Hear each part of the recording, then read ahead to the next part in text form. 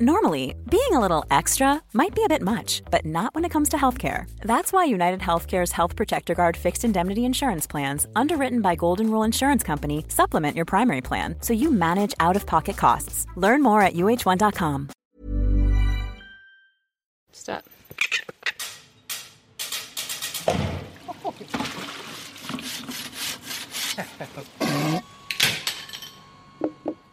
Ngā mihi nui, kei te whakaronga mai koe ki tō tātou ao horihori ki te reo irirangi o Aotearoa.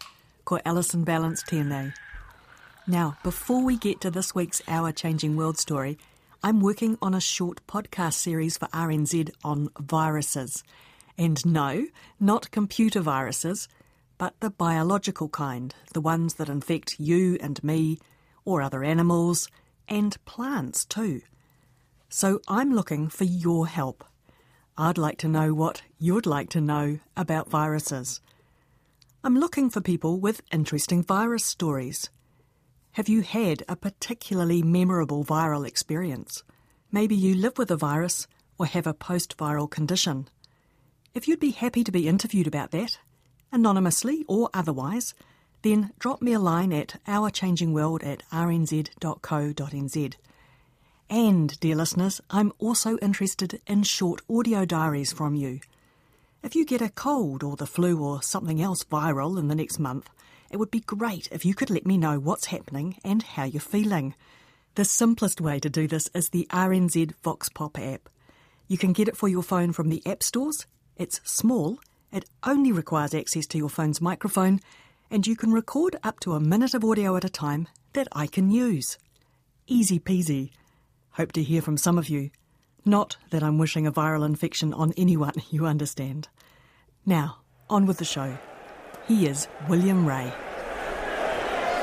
Today we have a battle of the ages, a fight between history and science, with a bit of religion thrown in just to spice things up even further.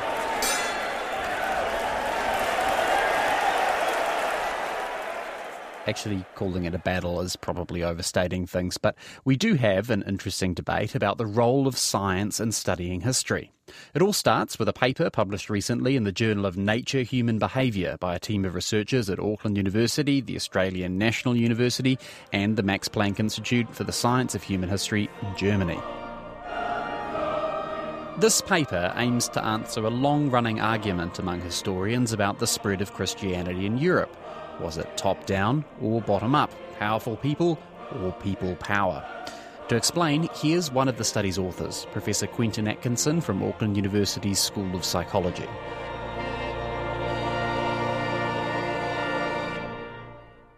One theory for how and why Christianity spread so quickly across Europe was that Constantine was converted. So he was a Roman emperor, and then he put the resources of the Roman Empire behind spreading Christianity, and it then spread very quickly. So that's the kind of top-down theory.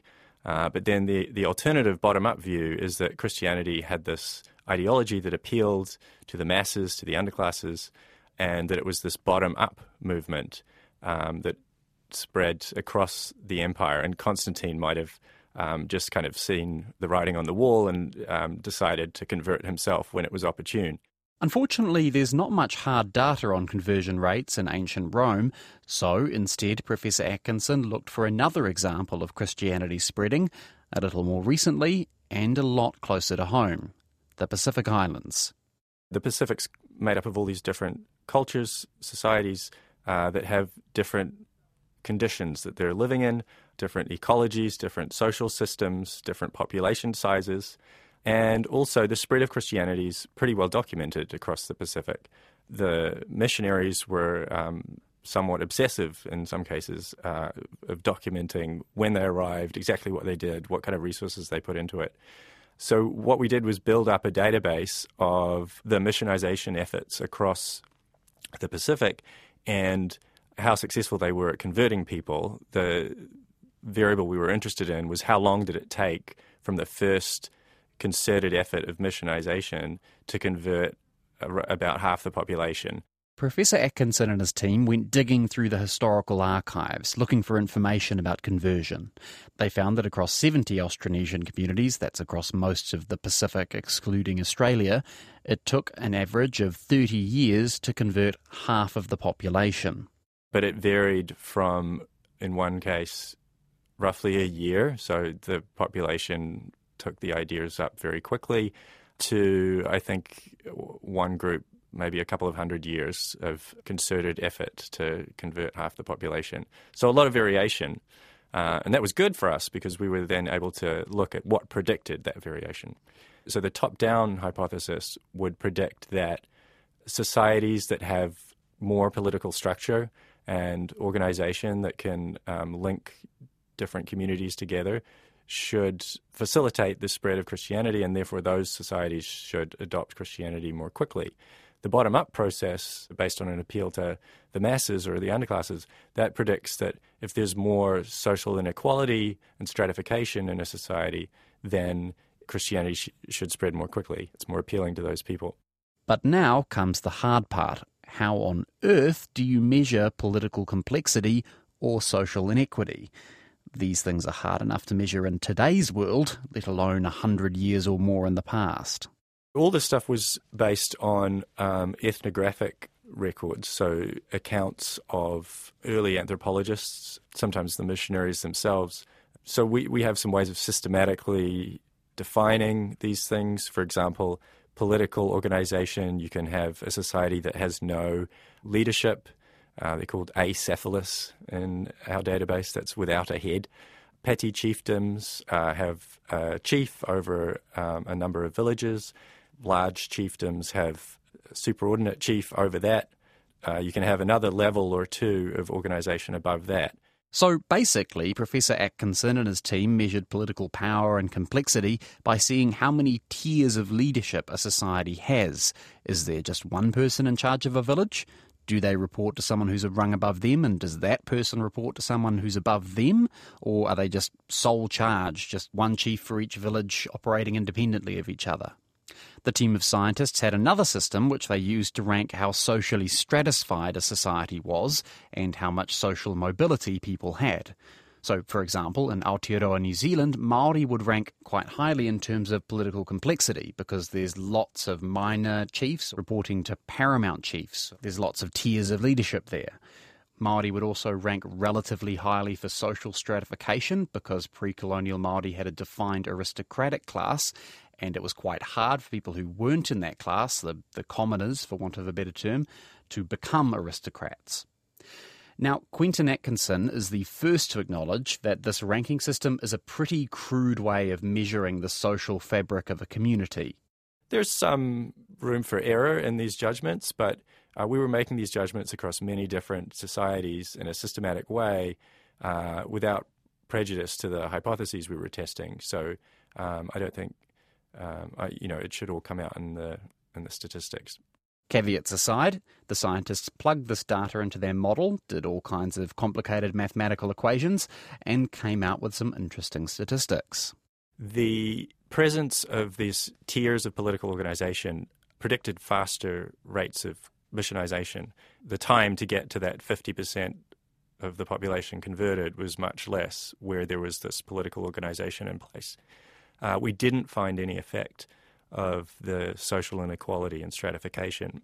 It fits actually with reports from some of the early missionaries. One of the most successful missionaries, John Williams, explicitly says in some of his writing that the way he does this is put the resources of the mission at the disposal of leaders in whatever group he's trying to convert.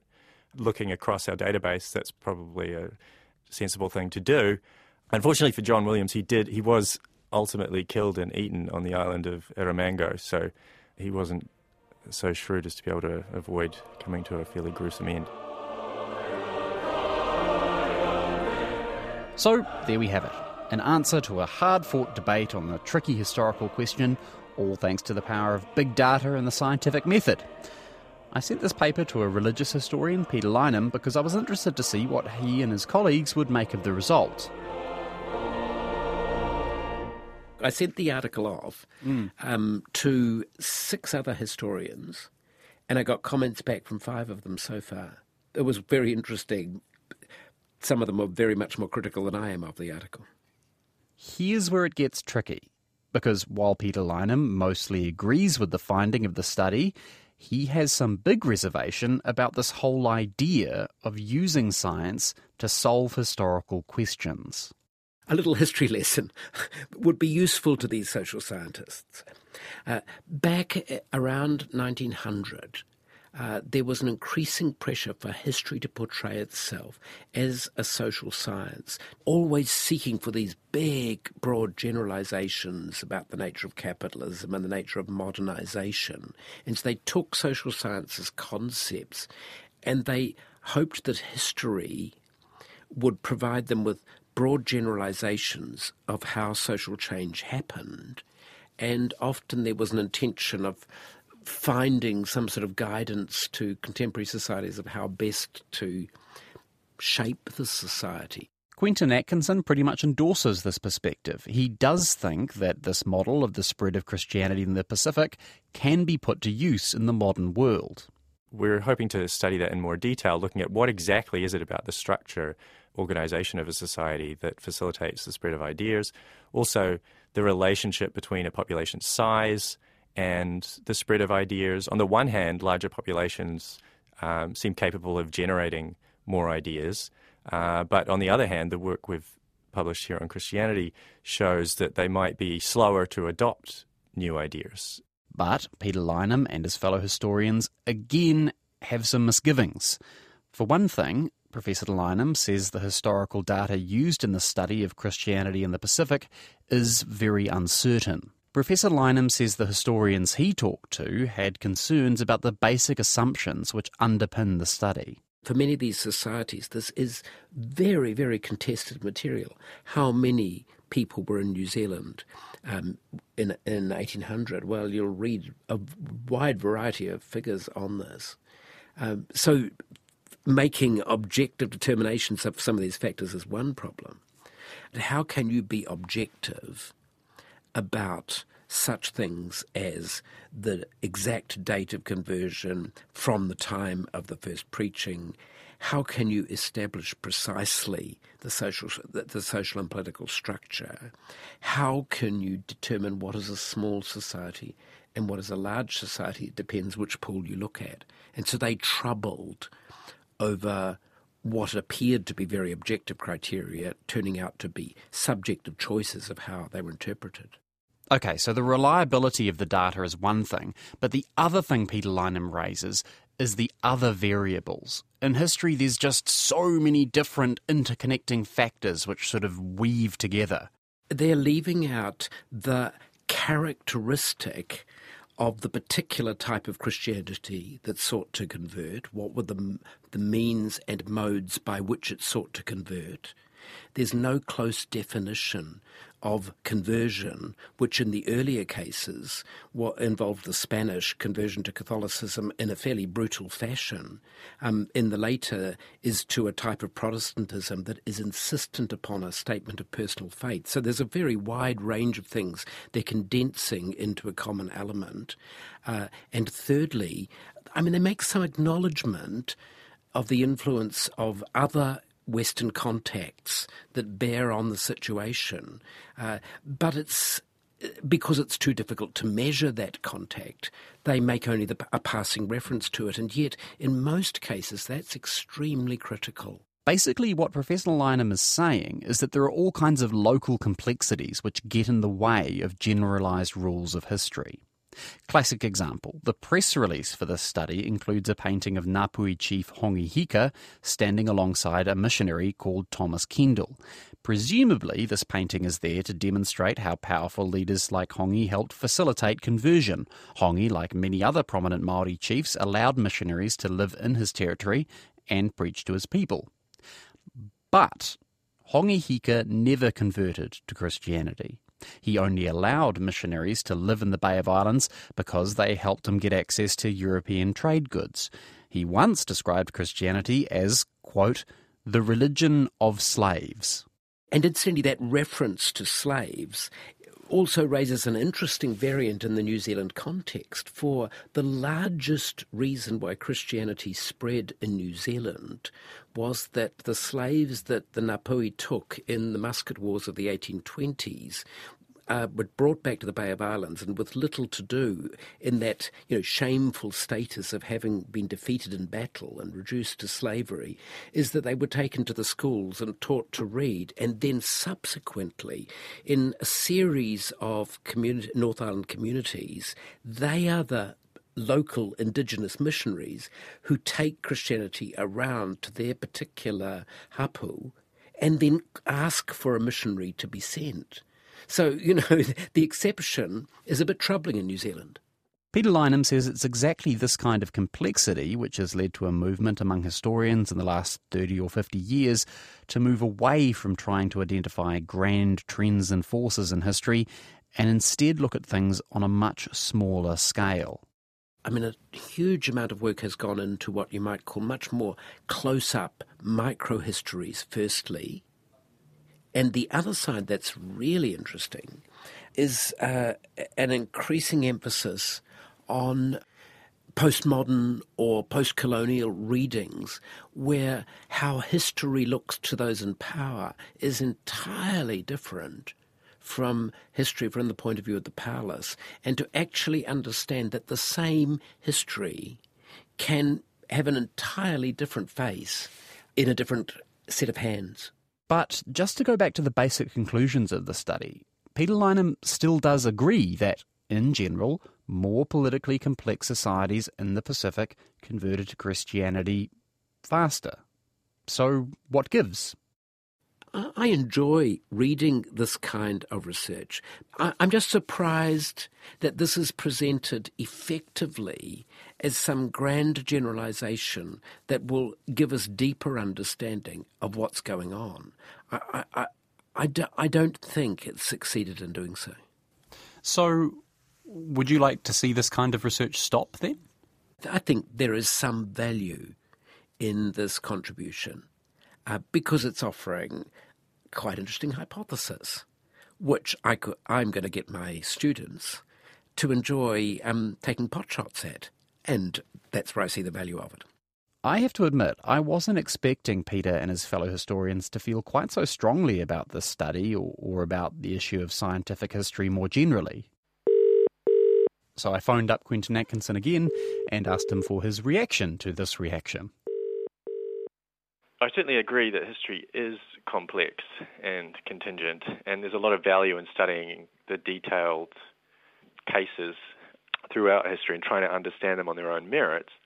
But I think it's wrong to say that you can't look across many events happening around the globe over a long time period, generations, hundreds or thousands of years, and identify general laws and patterns that shape the course of history. What we're doing is quite different to what was going on in the 1900s. Some of the reason that early 1900s version of scientific history got shot down was because if it was scientific, it was bad science. It was not rigorously testing things.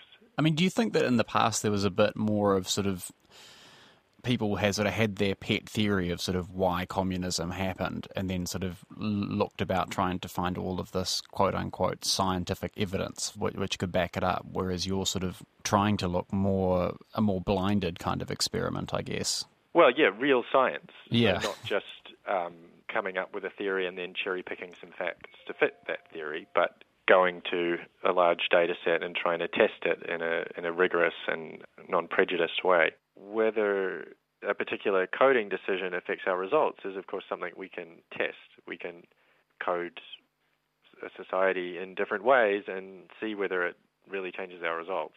It's obviously one of the great strengths of science. So all our data is available, and the precise criteria we use to code all the variables is there. If you disagree with the criteria or the variables, then you can code things a different way and see if you get a different result. And if you do, that's interesting, and we can try and work out who's right and why, and probably then understand the whole system better. If you get the same result, then that kind of backs up our findings and suggests they're robust. I guess the other point he's making is that these sort of generalised rules may exist, but they're almost always overwhelmed by local factors or like local complexities and things like that. I mean, do you think that's a fair point? I think it depends how you interpret the laws. If you think they're deterministic laws, so if X and Y is true in a particular society, then Z must follow, then yeah, I think he's right. There's all sorts of local factors that will determine whether or not that's actually true. But that's why these laws are usually not proposed as deterministic laws. They're probabilistic. So if X and Y is true, then Z might be more likely to happen. And maybe we can quantify how much more likely. It's twice as likely to happen in general. I mean, it's sort of interesting because, I mean, he said he talked to sort of 4 or 5 other professors. And, I mean, obviously there's only a small subset of historians, but there sort of seemed to be a surprising amount of resistance to this effort to sort of quantify things. Are you surprised by that? Well, I think partly it's a different set of questions that, for example, non-quantitative historians are interested in. If you are very interested in understanding the detailed context of particular historical events and you focus on all the complexity of that, you might find the general questions less interesting or less important and be annoyed by people who gloss over all the detail and context that you've spent a lot of time studying. That might be part of it, but I mean, I'd like to think that these kinds of systematic comparative studies and scientific approaches to history are just a complementary set of tools for historians. I mean, do you think there's a bit of philosophical sort of opposition going on here, like sort of that people generally don't like this idea that human beings are sort of subject to these sort of, you know, these laws that sort of decide how we will behave? I mean, sort of feel that feeling of sort of things being preordained. Yeah, I suppose I've not thought about it that way myself. Yeah, that could be part of it. Yeah, I don't see it that way myself. I mean, there are all sorts of regular patterns in the world that leave plenty of room for chaos and unpredictability as well. So, yeah, I don't know. That could be part of it. Thanks, Quentin. That was Quentin Atkinson from the Psychology Department at the University of Auckland. We also heard from Massey University Religious History Professor Peter Lynham, and that story was produced by William Ray. That's it for now, but you can listen to that story again and many, many others at our webpage, rnz.co.nz/ourchangingworld. If you'd like our stories to come directly to you, then just sign up for our email newsletter or follow us on Facebook and Twitter. Our handle is RNZ Science. You can get in touch with us there, or you can drop us an email at ourchangingworld@rnz.co.nz. That's where to send your virus stories and questions for an upcoming podcast series. And please, do download the RNZ Vox Pop app and send me your short audio diaries about any viral infection over the next few weeks. What's happening and how you're feeling. You never know, you could end up on the radio. Thanks for listening, but for now it's good night from me, Alison Balance. Paul Marie. Botox Cosmetic, out of botulinum toxin A, FDA approved for over 20 years. So, talk to your specialist to see if Botox Cosmetic is right for you. For full prescribing information, including boxed warning, visit BotoxCosmetic.com or call 877-351-0300. Remember to ask for Botox Cosmetic by name. To see for yourself and learn more, visit BotoxCosmetic.com. That's BotoxCosmetic.com.